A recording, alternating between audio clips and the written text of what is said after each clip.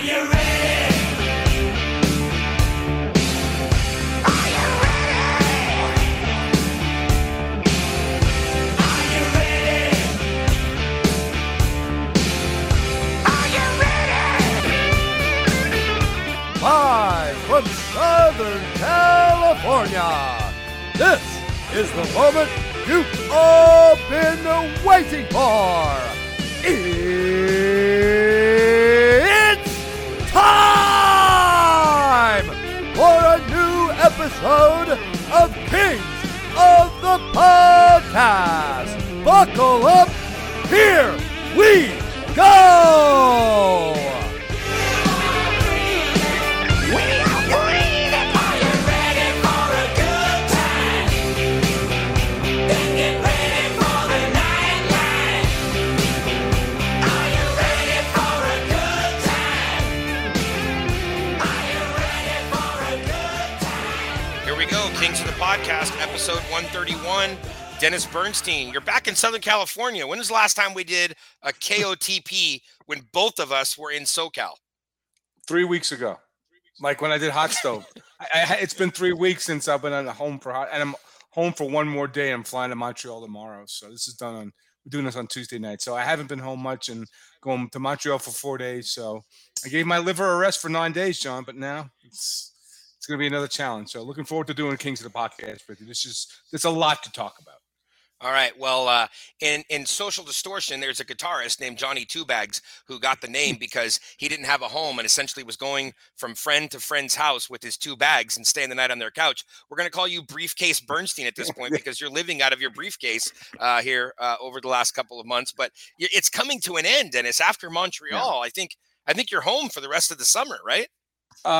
Well, I would be because we bought a new house. We're going to still be in Encino. We're not leaving the Valley.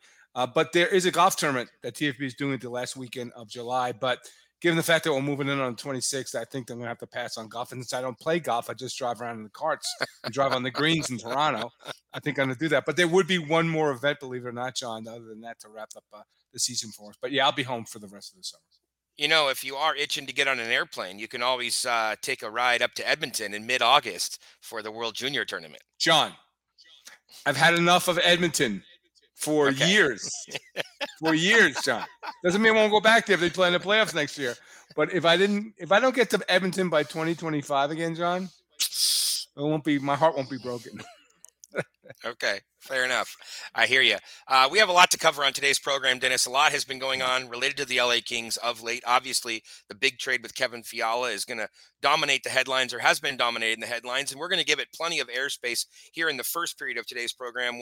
You and I both had an opportunity to talk to Kevin Fiala earlier today as part of the LA Kings media call, and we are lining up Kevin Fiala to join us for his own edition of Kings of the Podcast, like we love to do with new members of the team. We'll get to that soon, but today we'll talk about Kevin Fiala in the first period, the acquisition costs, the opportunity cost, a whole bunch of stuff, DB. And then in the second period, we'll talk about Rob Blake, who was also part of that media call today. We'll talk about some of the stuff that Rob said, some of the stuff that he didn't say. We'll try to fill the gaps in there. And then we'll come back in the third period and we have a bunch of other stuff to talk about, including the draft, the Kings search for an assistant coach, the upcoming schedule, renovations in the building there at crypto.com. So we have all kinds of other stuff to talk about in the third period. And knowing us, DB, some of the first period conversations will spill into the second period, and some of the second period will spill into the third period. So look, enough of the agenda setting. Let's get into the Kevin Fiala trade. Why don't we just start with the really simple question, DB? Give it a letter grade. What would you grade the Kevin Fiala trade? They send Brock Faber and number 19, the first round draft pick, to Minnesota, and then they end up signing him to a long-term extension. How do you grade this overall situation? Well, if it's the 85-point Kevin Fiala from last season, John, A+. If it's a 65-point, it's an A. This filled the need. Without question, the primary need this team had, it filled.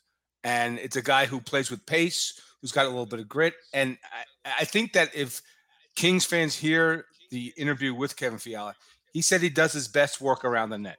Like, that has to warm Kings fans' hearts, that he does his best work around the net. So, yes, I love the trade.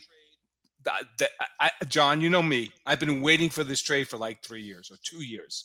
Like this is it where I'm putting out a new column for TFP. It's called From the Hunted to the Hunters. So the conversations about departing players, and it's been sad and it's been tough, and you read your Twitter feed about players departing, that's ended now. Like those conversations are over.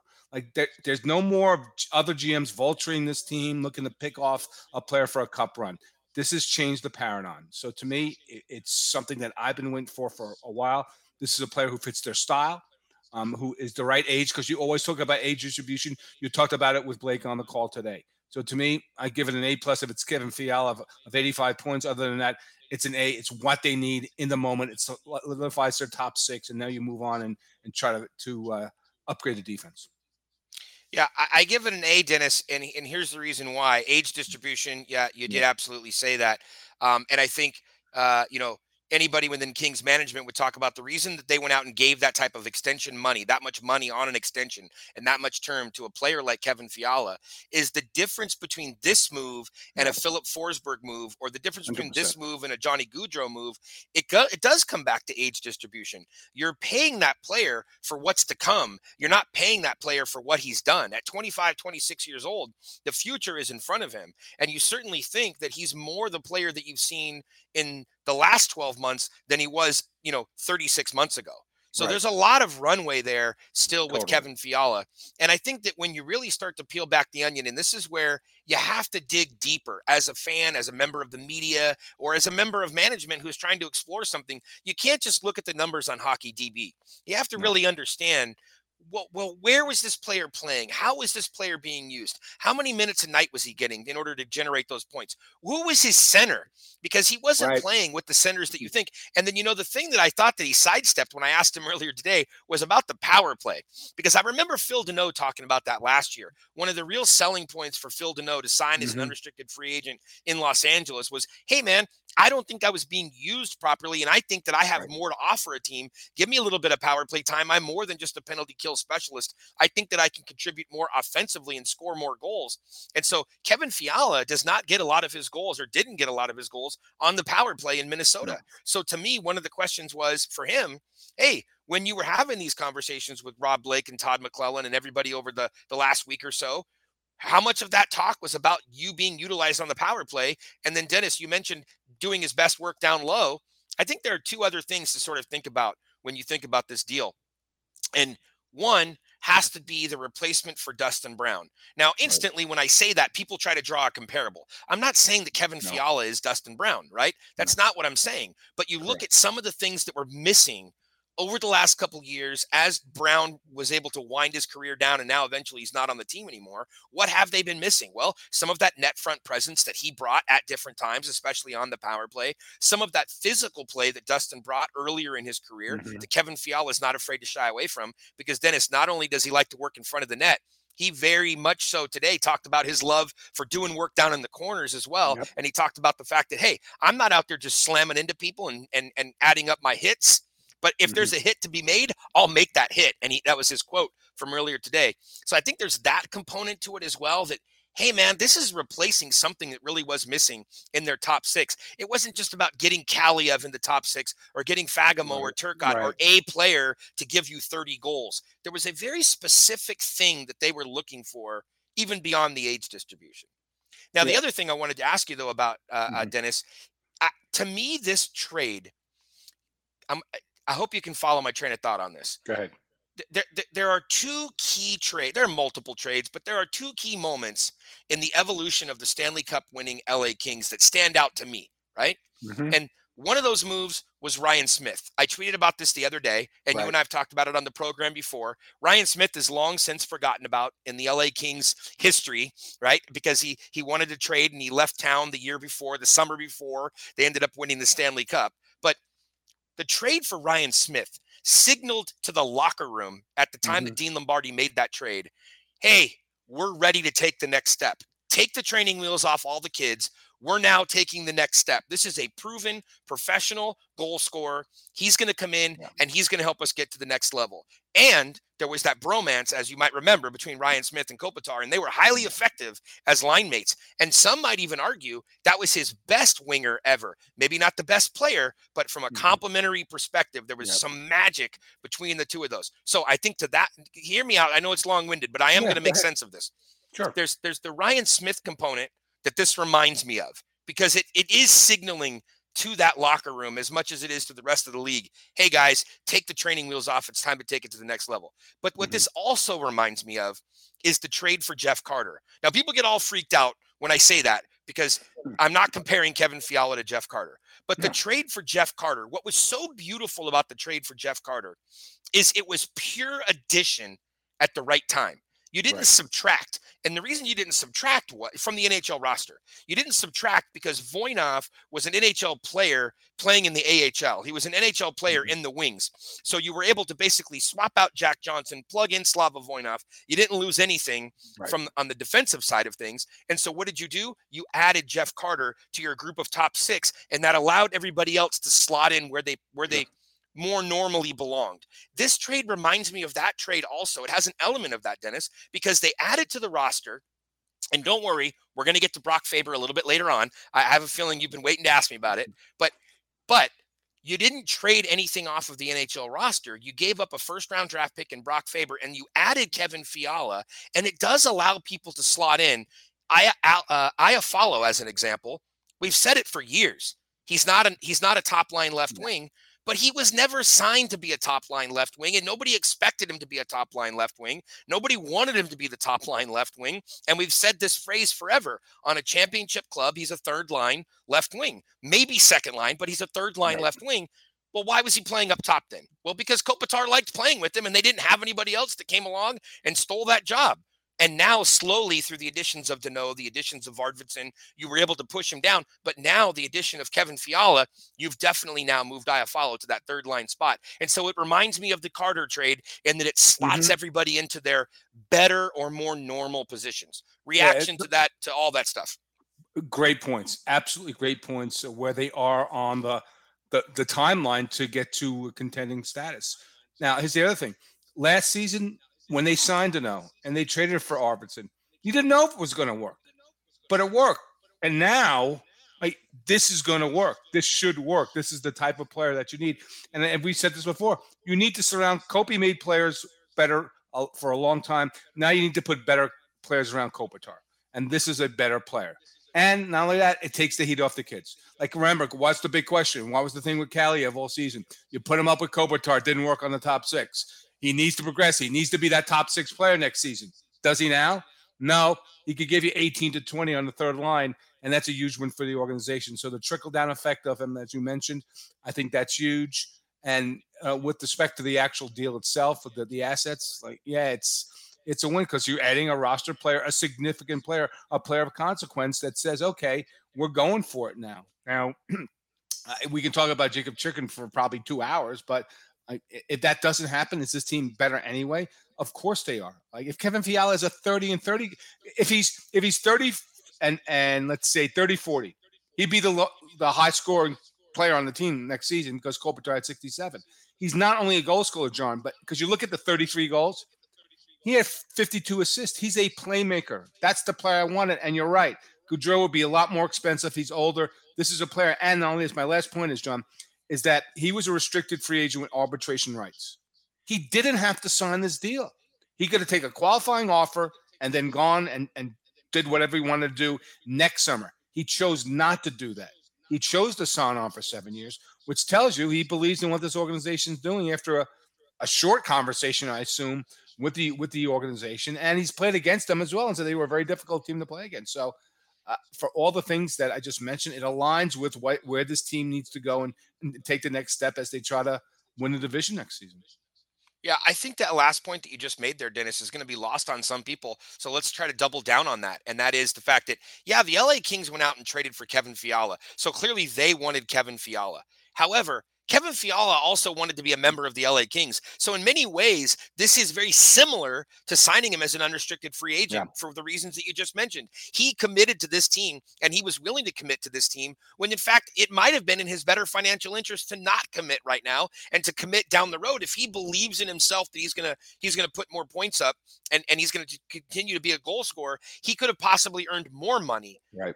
However, on the call today, he was talking about the fact, hey man, just what you said, Dennis, I've played against this team. This is a tough team to play against. He started out by saying they are very tough defensively. There's not a lot of room out there on the ice, and they're very difficult to score against. So I'm sure somewhere Daryl Sutter, even though he's a member of the Calgary Flames, he probably is still signing because he loves to hear about the defensive structure of the LA Kings, and that somewhere along the way they got away from that, and McClellan has had to put that structure back in. And we all know good teams win off the defense, right? But he also went on to talk about goaltending, and he also went on to talk about the offensive abilities of this team as well. So he sees what everybody else, or at least what you and I have been seeing, and that is this team is on the rise, this team is getting better, and that they needed another offensive player in order to put them over the hump.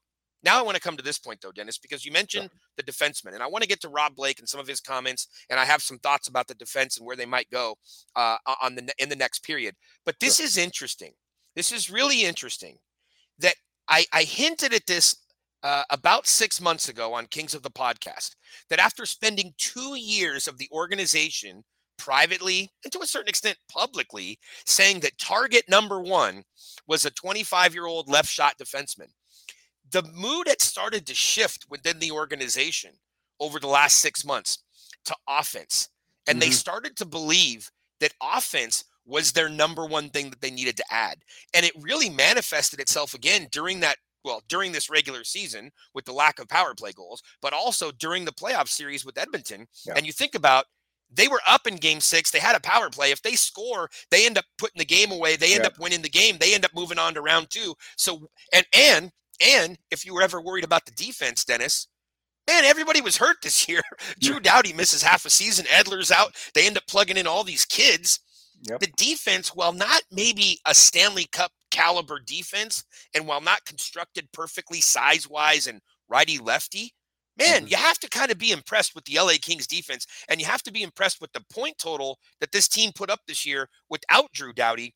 And so you can see how the mind shift took place to going, hey, if we're going to trade some assets, we're going to go out and trade some assets, and we're going to go out and get a top 6 forward, not go out and get Jacob Chychrun.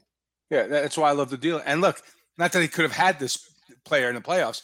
If they had another scoring winger, they probably win game 6. They probably play multiple rounds in the past. But look, that's a coulda, woulda, shoulda. But I couldn't agree with you more. I think this is the move that announces them again that we're not interested in dealing players away anymore. That's done. That's over with. We're looking to accumulate assets, and yeah, we can talk about the defenseman, but you needed this. You needed this scoring guy. You just needed more. You just needed more offensively. It's just as soon as that, and it takes some of the heat off the kids. Like if you can come in and produce on the third line, and we can speculate about what's going to happen with Elias Anderson and Brendan Lemieux or whatever with the restricted free agents. But again, I love this trade for this team. It was time for me. It was like for you. You're the patient guy. I'm the impatient guy on this podcast. I've been waiting for this. And when it happened, I'm like, yeah. And look, 7-9 might be a little bit high for this player, but you have to do it. If he's going to come close to these numbers at this age, it's something that they needed to spend assets and cap space on. Let me ask you this question before we move on to Brock Faber, and I want to end the period on Faber. But I'm curious if you have this same thing. There's no way to quantify this, but when a team makes a trade or when they sign an unrestricted free agent, I don't know what it is, but sometimes you have a good feeling. Sometimes you have a neutral feeling or an ambivalent feeling, and sometimes you have that negative feeling. Sometimes you're like, oh man, that is just why did they do that? Like, oh my gosh, are you kidding me? They just made that move. That feels like a disaster, right? And other times you're like, that's kind of interesting. I wonder where that's going to go. Let me give you some examples. Sure. The Kings make a trade for Sekera. Look, everybody's agreeing after the fact, but at the time, I think it was fair to look at that move and go, ooh, that doesn't feel right. Like, ooh, I don't know. I don't know if that's going to be. They give Mhm. up a first round pick for that Yeah. player. Is that player going to be the one that's going to get them over the hump? Because they needed Right. to get over the hump at that point. They Yep. needed a huge injection of something, and you go, I don't know if that's enough. And if it's not, well, you gave up a lot for nothing. Like, Hmm. so there's that. And then I'll give you the flip side of it too. The Marion Gabrick trade. You look at the Marion Gabrick trade at the time they make it, and you go, that's an interesting move. Like, yeah, that makes a lot of sense. Like, yeah, it's boom or bust, right? But they didn't give Right. up much to get him. And if that works out, man, that's a home run. And if it fails, if it's a foul ball or a strikeout, you go, live and learn. No big deal. You didn't give up, a pair of first round picks or anything crazy. Mhm. You're like, now, the reason I say those things is this trade, I don't know what it is, Dennis. This has that feeling like, man, fantastic. Home run. It doesn't. I've heard some people online be like, oh, I don't know. They overpaid or, they gave up too much or the contract's too long. I mean, we'll all know down the road, but hindsight's 2020. I'm just saying, sitting here today, Dennis, this feels like an absolute home run. It feels like they paid the right price from an Mhm. asset perspective to acquire him. It feels like the contract is right. It feels like the right player at the right time, at the right position, the right type of player. To me, it seems like everything just lines up in a really positive way. Well, you gave a 19th overall pick, which is a mid-level pick because you made the playoffs, and you dealt from the deepest part of your talent pool with respect to right D. Like if Brant Clark's the real deal, Brock Faber might be Ryan McDonough. It won't matter if Brant Clark's the real deal and you drafted him higher, and you've got Gronz and you've got Dursey and Spencer. You dealt from your strength to shore up a weakness.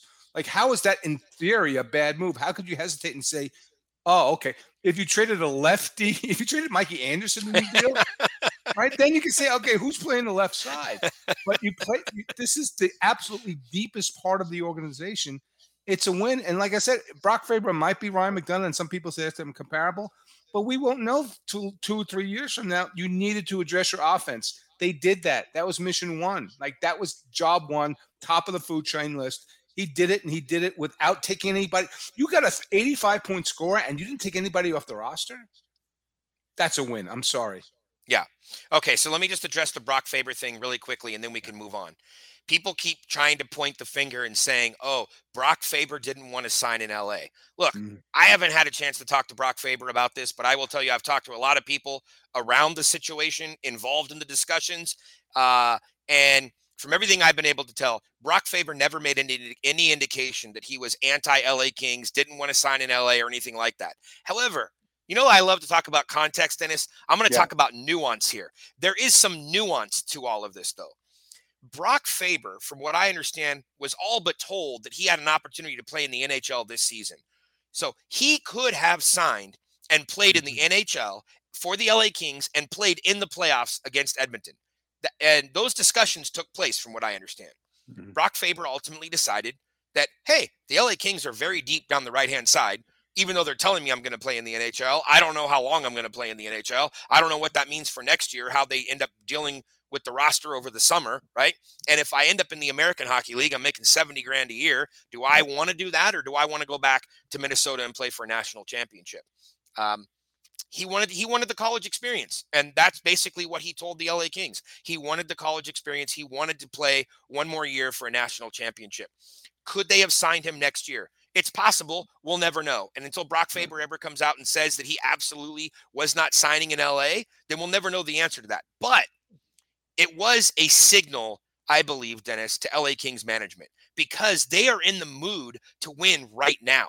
They needed Brock This Faber is the to last play for minute the of LA play in the Kings. period. So if Yep. Brock Faber, because the team wants to be better for next year, if Brock Faber had signed, I'm not saying they wouldn't have traded for Kevin Fiala, but I'm telling you this, Brock Faber would not have been in the trade for Kevin Fiala. So they would have had to restructure that deal. And maybe it did cost you Brant Clark. I don't know. Maybe it cost you something else. But the deal would have looked different if Brock Faber had signed. So when Brock Faber didn't sign, what that said to the LA Kings was, this is now an asset that we're going to need to use to make the Yeah. team better. Not that Brock Faber is making the team better. Does that make sense? Yeah, it makes sense. And I'm not drawing comparables to players, but if you recall, there's a player who did sign last 2 seasons ago and went to the playoffs and played. His name is Cale Makar. Cale Makar came out of college, went and played in the playoffs. That was his first NHL's games. And so, John, you can connect the dots, but having the opportunity to go play in the playoffs against Leon Draisaitl and Connor McDavid, and you say, yeah, I'd rather stay and play against Michigan State next year. Of course, there's going to be speculation, but you're right. Until the player addresses what he would or wouldn't have done, like it's all speculation, it's all talk. But you get the concern because this is the biggest stage. There's nothing bigger or better than the Stanley Cup playoffs for a player, and he chose to go in another direction. Hey, Brock Faber is going to be an NHL player. He's going to be a really good NHL player, Dennis. And sometimes you have to give to get. And when that player goes and has success somewhere else, I don't need LA Kings fans tweeting me for the next 10 years about how great Brock Faber is. It doesn't matter how many cups Brock Faber goes on to win. The only thing that matters is, does Kevin Fiala help the LA Kings get closer to their goal, to their dream of winning another Stanley Cup? And I think you and I both agree the answer is yes. So we can move on from this. Let's take a quick break, Dennis. We'll come back on the other side. Let's break down everything Rob Blake did say and didn't say, and we'll talk about what the Kings might be doing on defense right after the break.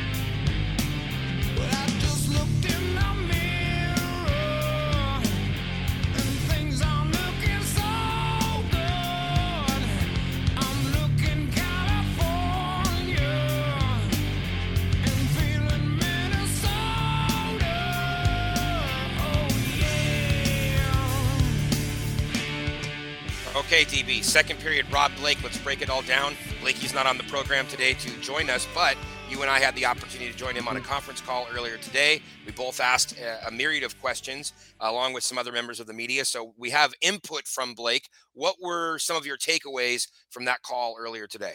Sean Walker playing the left side. That's in like 50-point type. And you've talked about this. Edler's coming back, not in a prominent role, not 20 minutes. He's probably the 6th or 7th defenseman, but moving Sean Walker over to the left side, John, I'll say it right now. They're not trading for Jacob Chikrin. If that's the solution, which is fine. Look, you want size on the blue line. Eddie helps a little bit on the blue line coming back, but there's going to be that chance about size on the blue line. But in the moment, I don't see it happening. And not only that, but Chikrin's not only on LA's list or was on LA's list or speculated here. A team like Columbus, with their 14th pick, they've been talking to Arizona. But to me, right now in the moment, the solution on the left side will come internally, at least right now. Now that could change, in 9 days. Well, DB, I'm going to give you some potential trade proposals and some ideas on what they might do defensively. We'll, couple hints coming up in a little bit. First, let's just finish off on the Fiala thing. Blakey said that the Fiala trade took about 10 days to finish, and he talked about the fact that they needed this type of a role and that they had identified this type of a player. I think that speaks to what we talked about a little bit earlier. And he also made note of, hey, look, this move does potentially impact our cap flexibility moving forward, is what he said. I'm reading some of the tweets that I had put out earlier today. Sure. But that when you had a player like Fiala become available, that they were ready to get it done with their assets. So this doesn't sound to me like a spur of the moment type thing. It sounds to me like they had put a list together of 3 to 5 players during the season that they wanted to target, and Fiala was one of those players. And once that he became available, they pounced on the deal. Yeah, you could see this train coming though because of the buyouts of Parise and Suter in Minnesota. And the guy's playing 85 minutes and he's restricted 85 points and he's a restricted free agent. They're not going to be able to fit him in. And they've got like Matt Dumba might get extended. You already paid Kaprizov. So this is something that you could plan for, John. And you're right. So it wasn't spur of the moment. If you're doing your due diligence around the league, you're saying, okay, this player, they can't fit him in. There's no way. And they pounced on it, made a great offer and got accepted. And like I said, and everything aligned because again, like the player didn't have to sign here, but he chose to sign up for some good pay for 7 years. And now you have a guy who should be a fixture part of the call going forward. Rob Blake also said that I asked him, was there anything that stood out in his conversations with Kevin Fiala over, as this thing came together, as they were talking about the LA Kings? And Blake said that Fiala spoke about the importance of wanting to win. That was really important. Also, that he talked highly about LA's veterans. And I love this quote. He said, as he should. And Blake was quick to then jump in and talk about the lineage of Drew Doughty and Dustin Brown and Anze Kopitar and Jonathan Quick, the core four, winning 2 Stanley Cups, and how valuable those players are, playing 1,000 games in the National Hockey League. A couple of them going to the Hall of Fame, all 4 of their jerseys going to the rafters. Blake didn't mention all of that specifically, but I'm saying he did really double down when talking about Fiala, mentioning the LA veteran players, and that core group of veterans was one of the reasons that Fiala wanted to come here. He wanted to play with some of those veteran players. So that was really positive. And then Blake also said that when they talked about some of the on-ice stuff, that they were conversing about Fiala's competitiveness and also breakout plays was something. And that was interesting because all of that has been shouldered really by Adrian Kempe. Yes. And so that was sort of something interesting that stood out to me. Yeah, they needed a second player to do that get possession in the zone. And again, he fits the style of this team. Like, it's a much more aggressive team last season than it was 2 seasons before.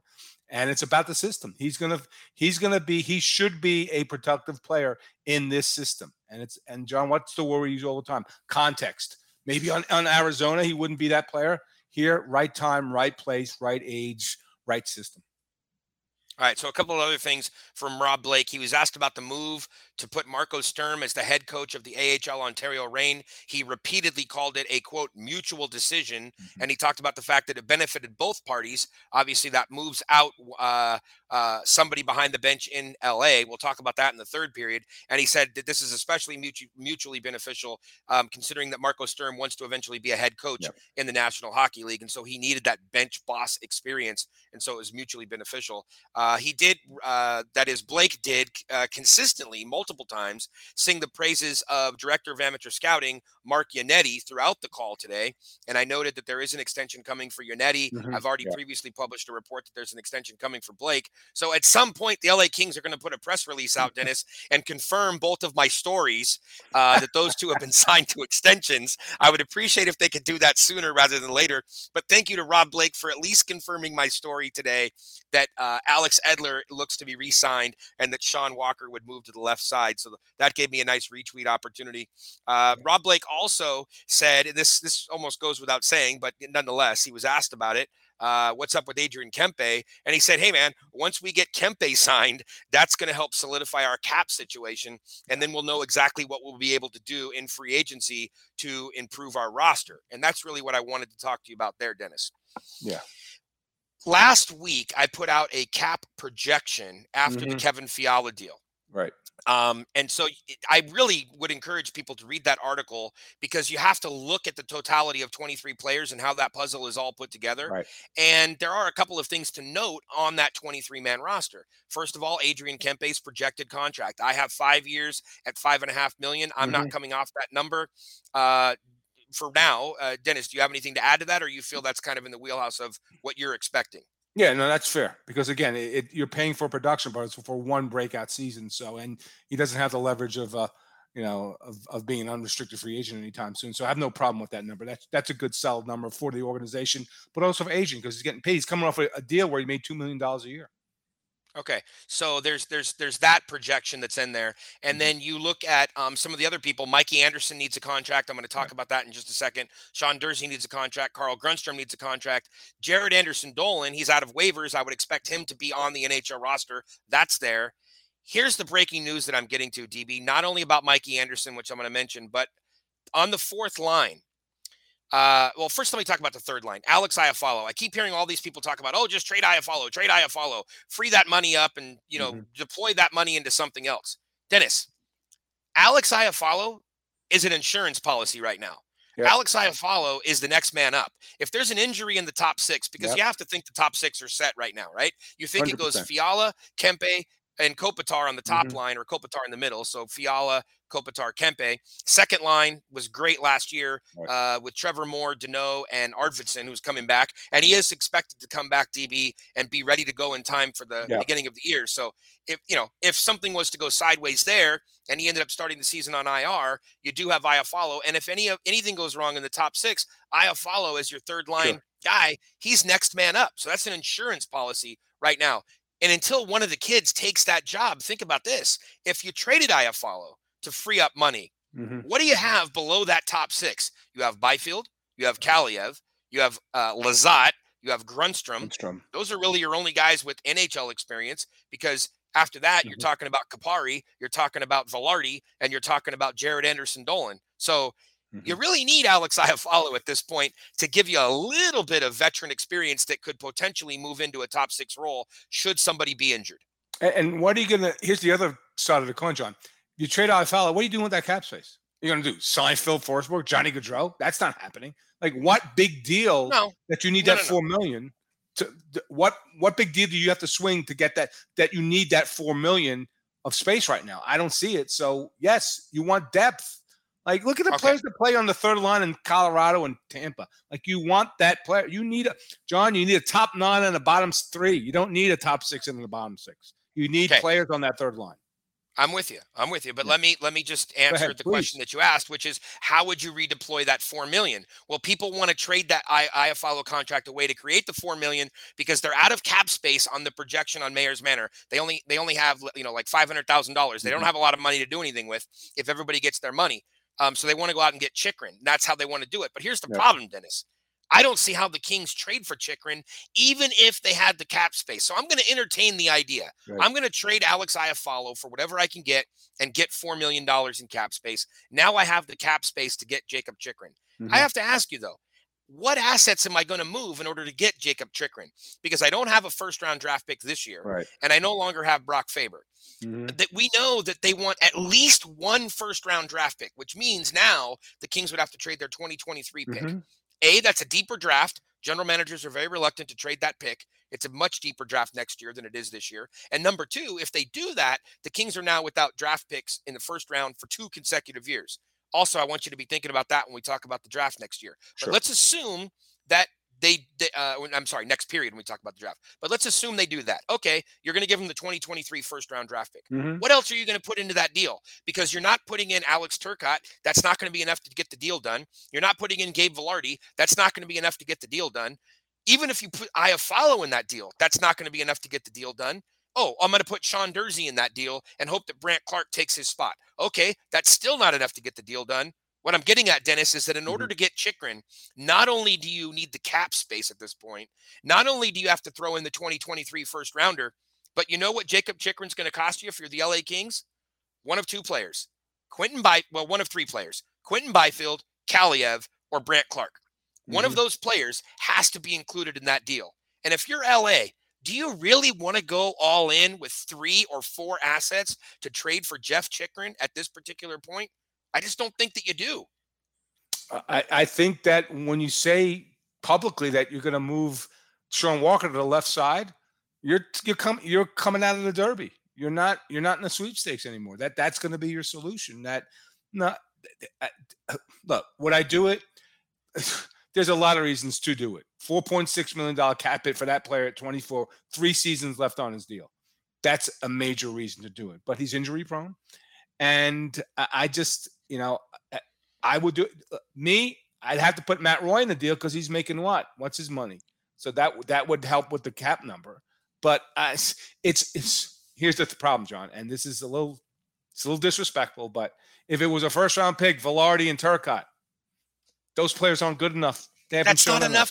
That's not enough to get the deal done, Dennis. That's what I'm saying. So I'm not trading Quentin Byfield. Kaliev, it's an interesting dynamic. Like, I think I would do it. You wouldn't do it. It's a simple. Hold on. So Right. you're telling me you would trade? It's a first, Kaliev and Durzi. You Mhm. would make the move. Yeah, because this player has size and he has offense he's going to score more. He's going to have more offense. And John, you know what? It's time to start trading first round picks. If not for that player, then somebody else. I got no problem. I know you might. I don't have problems with not having first round picks this season and next season. if it gets the player that you want. I'm not just giving it away. I'll give it to you, John. I wouldn't next March. I wouldn't trade the first round pick for a rental. They're not doing that, so yeah. Right. Well, I wouldn't do it either, right? But the player with term, like I have no problem not having first picks in multiple in back-to-back seasons. Okay, so the fact that he has term does make it a little bit more palatable. I'm just suggesting that the package to make it happen. You're right. You're absolutely legit. Because DB, you really have to think of it this way: to get Jacob Chikrin, you're trading Iafallo, even if he's not in the package. You're trading him for the contract. Right. You're trading Iafallo, Kaliev, Dursey, and a first-round pick. Yep. It's a different looking team, and that's a lot to move to get Jacob Chikrin. And just think about what you did to get Kevin Fiala. You traded stuff that wasn't on the NHL roster. You're giving up 3 NHL roster players to get that done. It's totally just a different conversation. So okay. Now, let me say this to you, though, Dennis. I am not convinced that the LA Kings are not going to make a deal for a left shot defenseman. I am not convinced that Sean Walker is going to start the season as a left shot D. I think that he will start the season as a left shot D if they are not able to go out and make a trade. And the type of trade that I'm talking about, DB, also comes with other ramifications. And these are some of the ramifications. I think that there's a strong possibility now that instead of a bridge deal, the Kings are so far up against the cap, instead of a bridge deal for a guy like Mikey Anderson, who doesn't have ARB rights, you could see him qualified for 1 year, come in at a very low contract rate because the Kings just don't have any money to offer him. And next summer, they're going to have to bridge him somehow or give him a bigger deal. So if you do that, you just saved $1 million in my projection because I had Mikey at $2 million. So you saved $1 million there. I'm going to show you another place to save $1 million. I think there's going to be concern with qualifying Brendan Lemieux because he has ARB rights. And so I don't think they qualify Brendan Lemieux. And I think that if they're not able to replace him, or let me say it this way, I think that whoever they replace him with, whether it's a veteran player at $1 million or a kid at $1 million, could be Velarde, could be anybody. My point is I have $2 million that I have slotted on my Mayor's Manor article cap projection. I have $2 million for Delorier or Lemieux. I don't think they can do that $2 million anymore. So now replace that with $1 million player. The Kings now have $2 million. I just saved $2 million plus the extra money that they have. Now they have about $2.5 million. You squeeze a few more things around the margins with some of these other RFAs that they have, like a Grunstrom, like a Dursey. Some of these guys might also just get qualified and just get their 5% raise. Now all of a sudden the Kings are closer to $3 million. Well, why am I bringing that up, Dennis? Because I think there's a couple guys out there that the Kings could target to try to trade for, and they could potentially use that first-round pick that you're willing to deal. They could potentially throw a couple of prospects in. I don't know. I'm just giving names. Maybe it's a Kupari. I don't think that Akil Thomas coming off injury, I think that's not going to have enough cachet, right? Maybe it's a Fagamo, right? There has to be a prospect with value. But it doesn't have to be a Byfield and it doesn't have to be a Clark. So let me just give you a couple of guys that are out there in that potential. And these are my qualifications, DB. And I'm going to put an article out about this. Under 30 years old, left shot D, taller than 6'2", has to have a little size, and on a contract that's under $4 million. Some of the guys that you might be available to target would be a guy like Carson Soucy up there in Seattle. Okay, I had the same name, John. Yep. There's a potential target for you. You could potentially target Joel Edmondson up in Montreal. Yep. I don't know, Jake Sanderson. I mean, I could give you a whole list of them, of guys that would be available, not available, guys that you could potentially go out and target. It's a pretty short list, but if you start to search down size, left shot, under 30 years old, on a term that is less than 4 years, right? So look for a 2 or 3 year contract, a guy that's in around that $2.5 to $3.5 million range. I think they can get it done, Dennis. And all of a sudden, now Sean Walker doesn't have to start. But there's one more ramification, and I wanted to mention this to you. Sure. Right now in the article, DB, the Kings have 7 defensemen in that article right now. They have Doughty and Anderson. They have Walker and Roy. They have Dursey and Forbort. Wow, man. What is going on with me tonight, Dennis? That is I can't even believe I just said that. I can't even believe I just said that. I can't even believe I just said that. Speculation now. People are going to run to Twitter. Kings bringing back Derek Fulber. Bjorn Foot and Jersey. Oh my God. And their 7th defenseman is Edler. Right. Well, hold on. If they trade prospects and picks to get a defenseman, now obviously if they included Walker in the deal, that frees things up, right? Of course. But if they just traded prospects and picks, what are they going to do? You know what they would have to do in that scenario, Dennis? They'd have to send Toby Bjornfoot to the American League for next year, because you can't send Sean Walker, you can't send Anderson, you can't send Doughty, you can't send Roy, and you're not sending Jersey. Well, I guess I'll put it this way to you, DB. The decision at that point comes: do you send Jersey back or do you send Bjornfoot back? And the answer is you're sending Bjornfoot back. Right. Matter of fact, I think Jersey's out of waivers. Maybe you can't even send Jersey back. Well, you're sending back the player who was scratched in Game 7. You're playing. You're keeping the player who played 20+ minutes in Game 7. Here's another name. It's a little bit pricey, John. It's probably over your $3.5 million. The other guy would be Marcus Pettersson in Pittsburgh, left side defenseman, size 24. I think he's got 3 more years at 4. That could be a possibility as well. You know what though, DB? That extra $500,000. Yeah. I'm just not sure where they would squeeze that out. Yeah. You know, they would almost have to take a Sean Walker back in that deal. Yeah. And I think you're better off from an asset management perspective, Dennis. I think you're better off holding on to Sean Walker, playing him 20 games, letting GMs know that he's back and he's 100% healthy. Right. And that asset is going to be worth more at game 21 than that asset is worth today. Yeah.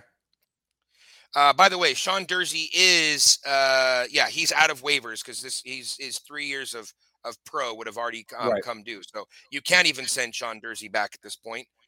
You would need to go ahead and put him through waivers, and you're not sending Sean Jersey through waivers. So maybe the best thing for Toby Bjornfoot at this point is, in fact, to go back to the American League and get everything back on track.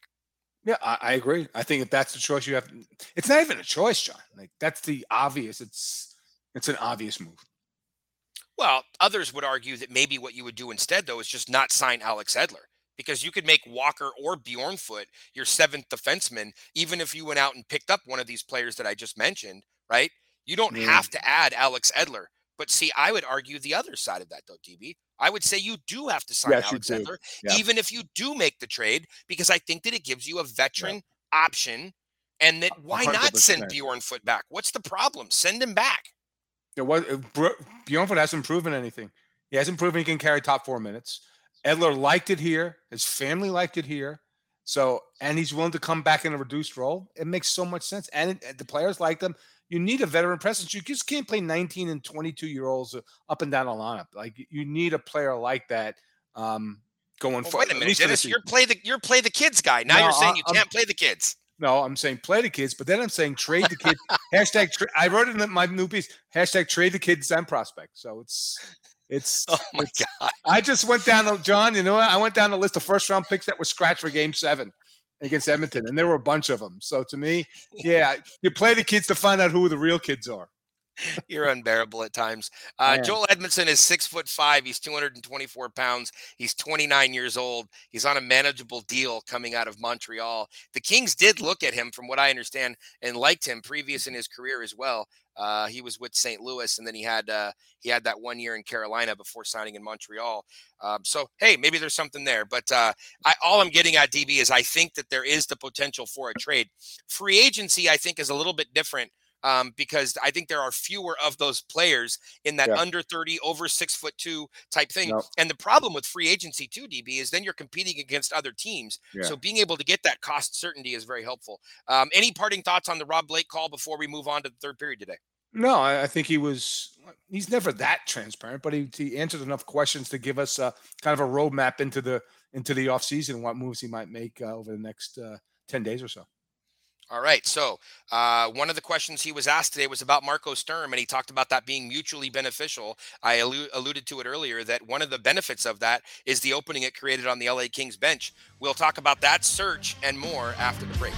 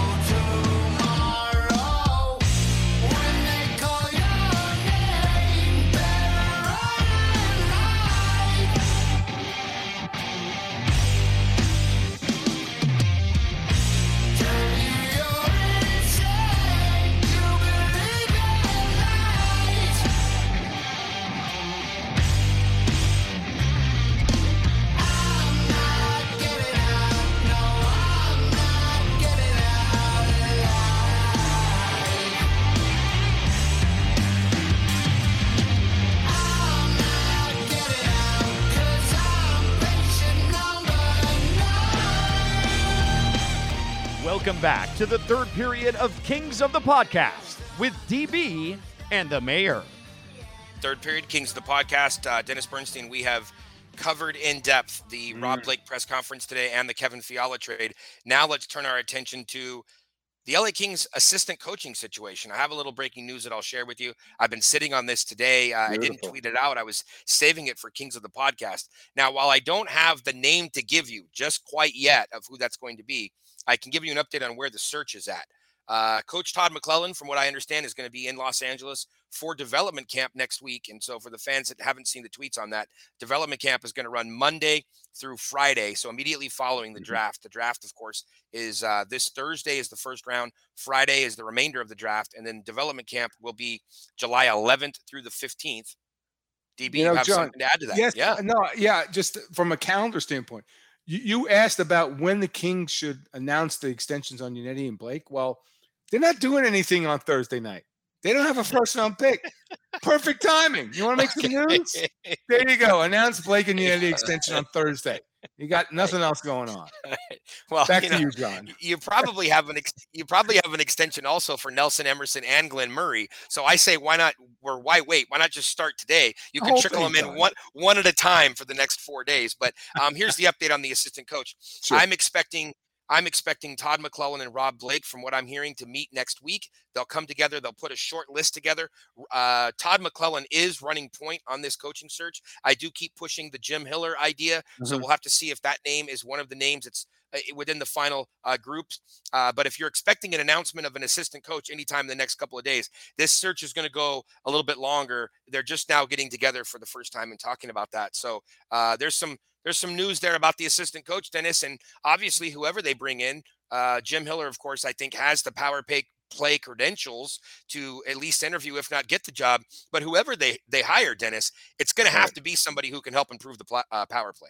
No question. That should be the top of their resume. If you submitted a resume to Rob Blake and Tom McClellan, and the first line wasn't power play specialist or in the intro, right? They're not interested at this point. Spoken like a former recruiter. How to put a resume together. That was outstanding, Dennis. Exactly. Other items on the schedule. We talked about development camp. I did leak out previously some preseason information, as well as opening night, which looks like it's been moved up to October 11th. And Dennis, by the time this podcast comes out on Wednesday morning, people might have already heard, because the NHL schedule for next season is about to be released. So it looks like opening night, October 11th. My best guess, Dennis, and I could be wrong on this, it's just a guess, no inside information. I think it's either Vegas or Edmonton. That's my guess. We'll have to wait and see who that's going to be. I was led to believe it's most likely a Pacific Division team. But one thing we do know, for whatever reason, there always seems to be some late changes to the schedule. Right. It happens every year. And they did it with the date. The Kings were supposed to open on like the 13th or 14th, and they moved it up to the 11th. So maybe they're gonna move the opponent too. I don't know. But the preseason schedule came out. So I don't know if you've circled those dates on your calendar yet, Dennis, but they have games in San Jose, games in Vegas, games in Utah, and then there's gonna be like this 3-game tournament between the Kings and the Ducks. This is crazy. They're going to have a bunch of preseason games. It's great. I'm ready. I need a week off. Okay. I need 10 days off, but then I'm ready for games again. So yeah. Are you traveling to Anaheim for the preseason games? Come on. No, we're not going to get you there. Okay, I'm just asking. I don't know. Maybe I catch you in a moment of weakness. When Anaheim Ducks stopped putting me on the glass on a folding chair in the press box, that's when I'll go to games. Public dart was just thrown. Okay, so forget about briefcase Bernstein. I'm going to call you Bougie Bernstein. Oh, totally, totally spoiled and entitled. You know me. Come on, follow my Instagram and Twitter account. Come on. I'll tell you something funny. I just said the other night, I was out with friends and we were somewhere where we were very well taken care of. And they're like, wow, you really do like the finer things. And I said, let me tell you something. I'm punk rock to the core, but I'm bougie as hell. That's right. You got it. If you don't like it, that's how we roll. Yeah. Look, let's talk about the draft. It's coming up. I'll tell you, why don't we end on the draft? Why don't we just skip ahead real quick? We'll Sure. talk about the renovations because I think there's only a Great. couple bullet points here. Yep. Zach Dooley, LA Kings Insider, had a detailed article. The Mhm. teaser video that we had talked about on the program finally was posted. It looked like, Dennis, that they're going to add some LED scoreboards up in the top corner there, sort Mhm. of like where the Lakers retired jerseys are. So that'll Yep. be great. People in the lower bowl will be able to see it. The upper bowl, it looks like there's a new scoreboard that's Mhm. coming.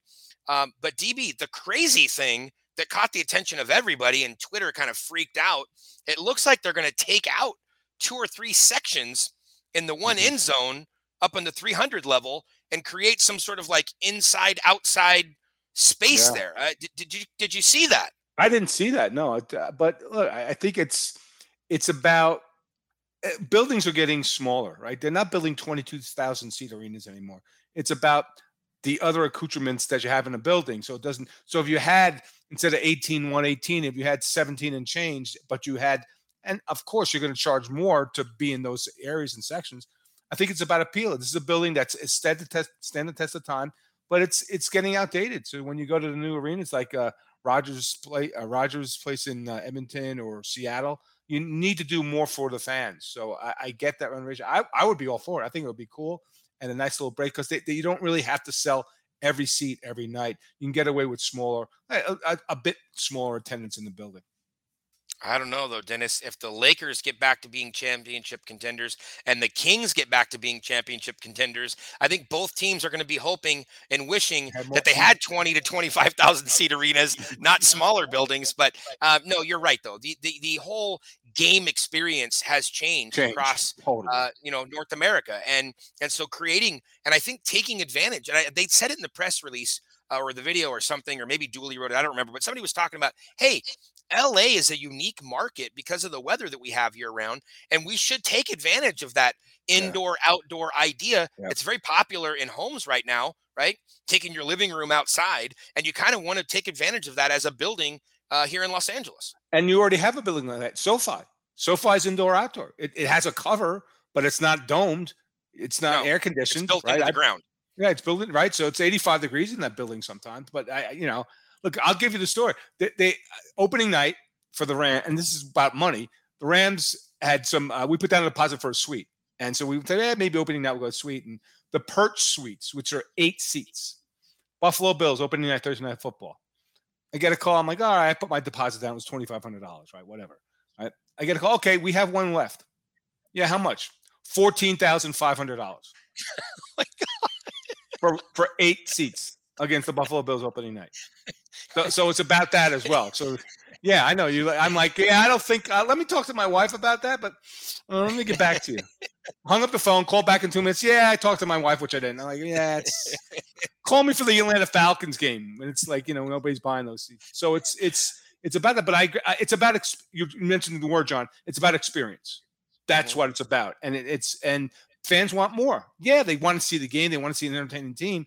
But in those breaks, and there's 18-minute breaks between periods, they want a nicer experience. So I think that'd be really cool. And again, it's been done, and we could do it in LA because wintertime is 65 degrees. It's not 20 degrees. You can go outside and have a drink or whatever you want to do. Hey, DB, I'll tell you this. Like you, having traveled around the league and taken a look at some of the other buildings, it was very awesome for a long time, the first 20 years of Staples Center, to go to these other buildings and know that coming back home, that we were going to be going to one of the nicest buildings in the league. And, it's been a long time now. It's been almost 25 years, wherever it's been. And it's time now for some upgrades. And I'm really excited to see how this building changes and morphs. And I look forward to having AEG Sports COO. Did I get his title right this time? Having Kelly Cheese. I always get it wrong every time for some reason. I don't know why. So I apologize to Cheese if I got it wrong. But whatever his title is, I look forward to having Cheeseman on the program later this summer, Dennis. We have to get by the draft. We have to get by development camp. We have to get by free agency. We have to let the roster dust settle, and then we'll get a hold of Cheese and we'll talk about the building. Let's end the program today talking about the draft because Dennis, for longtime readers of Mayor's Manor, coming up here in the next day or two, I'm going to have the LA Kings draft preview article that I put up every year. I'll give you some predictions on who I tell you, or who I think, I should say, who I think the LA Kings are targeting, who they might be drafting, should those players become available to them. I know you're going to be at the draft and covering it. So Kings of the Podcast has you covered from both sides. But I wanted to give a couple of teaser nuggets, or at least some free tidbits here on the podcast. And let me give you one. I believe the Kings have a little bit of a change of strategy going into this draft compared to last draft. Last draft, it was all about quality. It wasn't about quantity. And so we told you coming into the draft last year that they were going to look to package their picks, trade up as much as they can, and they were going to walk away with as few of players as they needed to. And they were actually okay walking away last year with just one or two players if they could have packaged them to get those two quality picks. Now, some of that, of course, was predicated on the fact that it was this weird year coming out of COVID, and they had done a lot of video scouting and things like that. But there were players that they had highly targeted. And here's the thing. They thought that, hey, man, the draft pool is about as full as we can make it. And if we're going to add any more other players to the pool, they have to be of really high quality and also with short development timeframes. Because normally when you draft a player, and I think we've had Mark Yannetti on the program before talking about this, when you draft a player, most scouts would tell you it's a 3 to 5 year window post-draft when you expect them. Year 4, they kind of establish themselves as players. And year 5, they're really making an impact or significant contribution, if you will, to your team in their role, whether that's Dwight King and Jordan Nolan in bottom 6 roles, or whether it's, whoever, Kevin Fiala in a top 6 role, or Jacob Chikrin in a top 4 defensive role. The point to all of this is, I think the Kings' strategy this year is going to be a real shift. And you might go, well, why are they shifting now? Because, John, you've been talking about they need to thin the prospect pool, and the pool is overflowing. Well, here's why, Dennis. 2 things are going to be happening over the next 18 to 24 months, and it's already started. 2 things. 1, those players in that deep prospect pool, they're graduating. They're becoming NHL players, right? And the more of them that become NHL players, Byfield, Kaliev, Durzi, Grunstrom, the more players that graduate out of the prospect pool and become NHL players, the thinner that pool becomes. That's number 1. Number 2, Dennis, they're trading prospects in these deals. They just traded Brock Faber. That helps thin the pool. And that's not the only one. If they go out and make a move for a defenseman now or at the trade deadline or even next summer, you're talking about probably including prospects in that deal. So the point is, they're going to be trading prospects and they're going to be trading picks. Dennis, they might have to trade that first round pick for next year to get the defenseman like we talked about. So what's going to happen? Well, they're going to use this moment in time, I believe, to address something that they didn't get to quick enough last year. And that is they're looking out ahead and going, in 2 to 3 years, this prospect pool is going to be really thin. So we better start refilling it right now in anticipation and in preparation for that. Because if you remember, at the end of Lombardi's run, after he had traded away the prospects and the picks, the cupboards were bare, right? And so where I'm going with this is I think you're going to see a shift. They come into this draft with 5 picks. I'm saying they're going to leave most likely with 7 or 8 players. Now, of course, Dennis, the minute that I say that, they're going to package all their picks. They're going to trade up at the top of the second round, and they're going to get somebody. But most likely, from everything I've been hearing and sort of been able to pick up on, the Kings aren't looking to trade into the first round. So for anybody who has these delusions of grandeur, they're not trading into the first round, this year. Could they trade up a little bit out of 51? It's possible. But more likely, Dennis, I think they might trade down out of 51, maybe go back 3 to 5 spots, collect the tax out of the third round, add a pick. I think you could see them make 3 picks in the second and third round total, but instead of 2, make 3, maybe trade down once again and pick up another 4th or a 5th. So I think that's something to take a look at. I think another thing to take a look at, Dennis, is people keep talking about the goaltending situation. Yeah, I was going to ask you that. Yeah.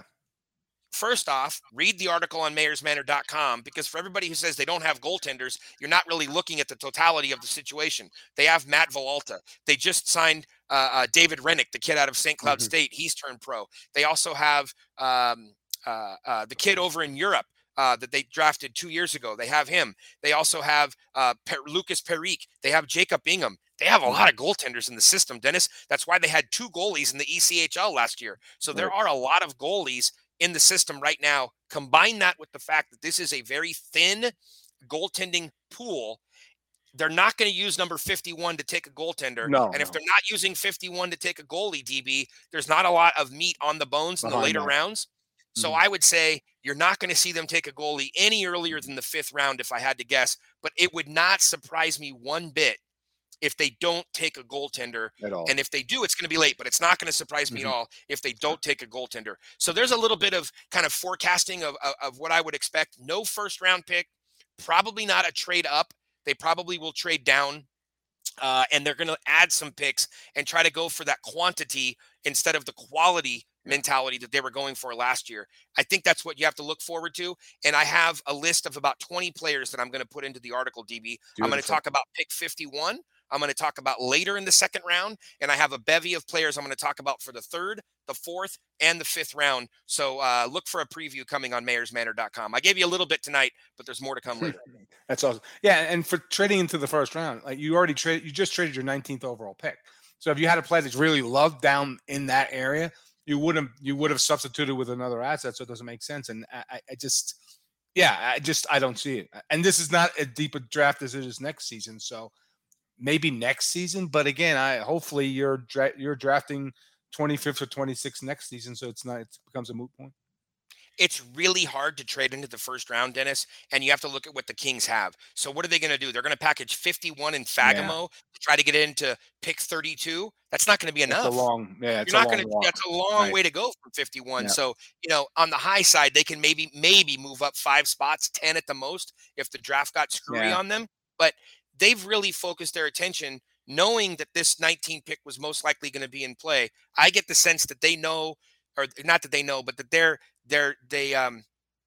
spending the bulk of their attention looking at what's happening in the 2nd round and trying to figure out what to do at 51. Move up a couple, move back a couple, right? And what do you do there? Because they had a strong feeling that 19 was in play. So that's where I think they are. I think the draft is going to be very exciting, Dennis. It's going to be very weird that it's on a Thursday night and a Friday. I'm curious to see how that goes over with the hockey fan base. We'll have to see, but you'll be up there in Montreal, and we'll be texting each other, and you'll be our correspondent for Kings of the Podcast.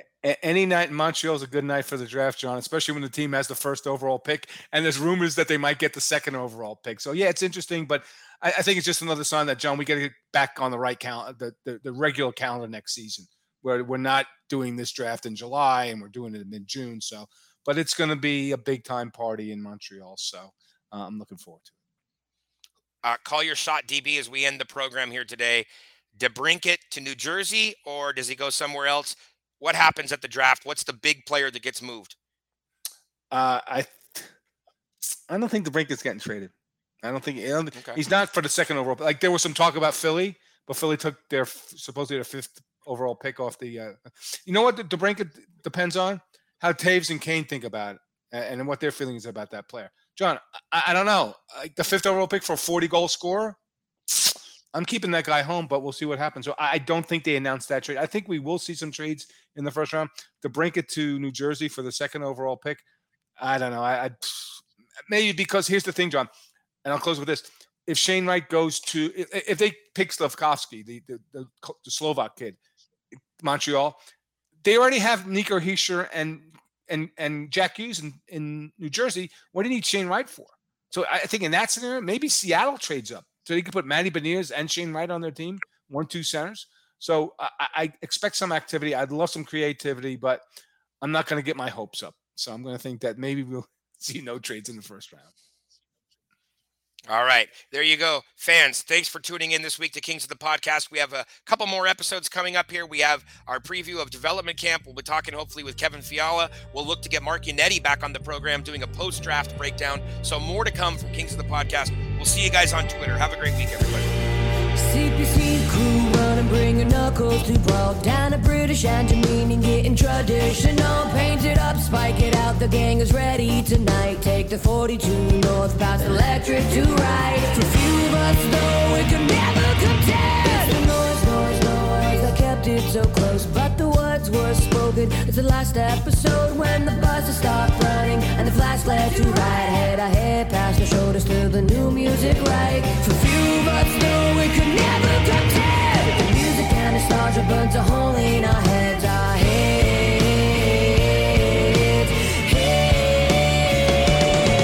Staggering down memory slain, deranged, grasping onto a past refrain. Staggering down dead memory slain, deranged, holding on to a faded champagne.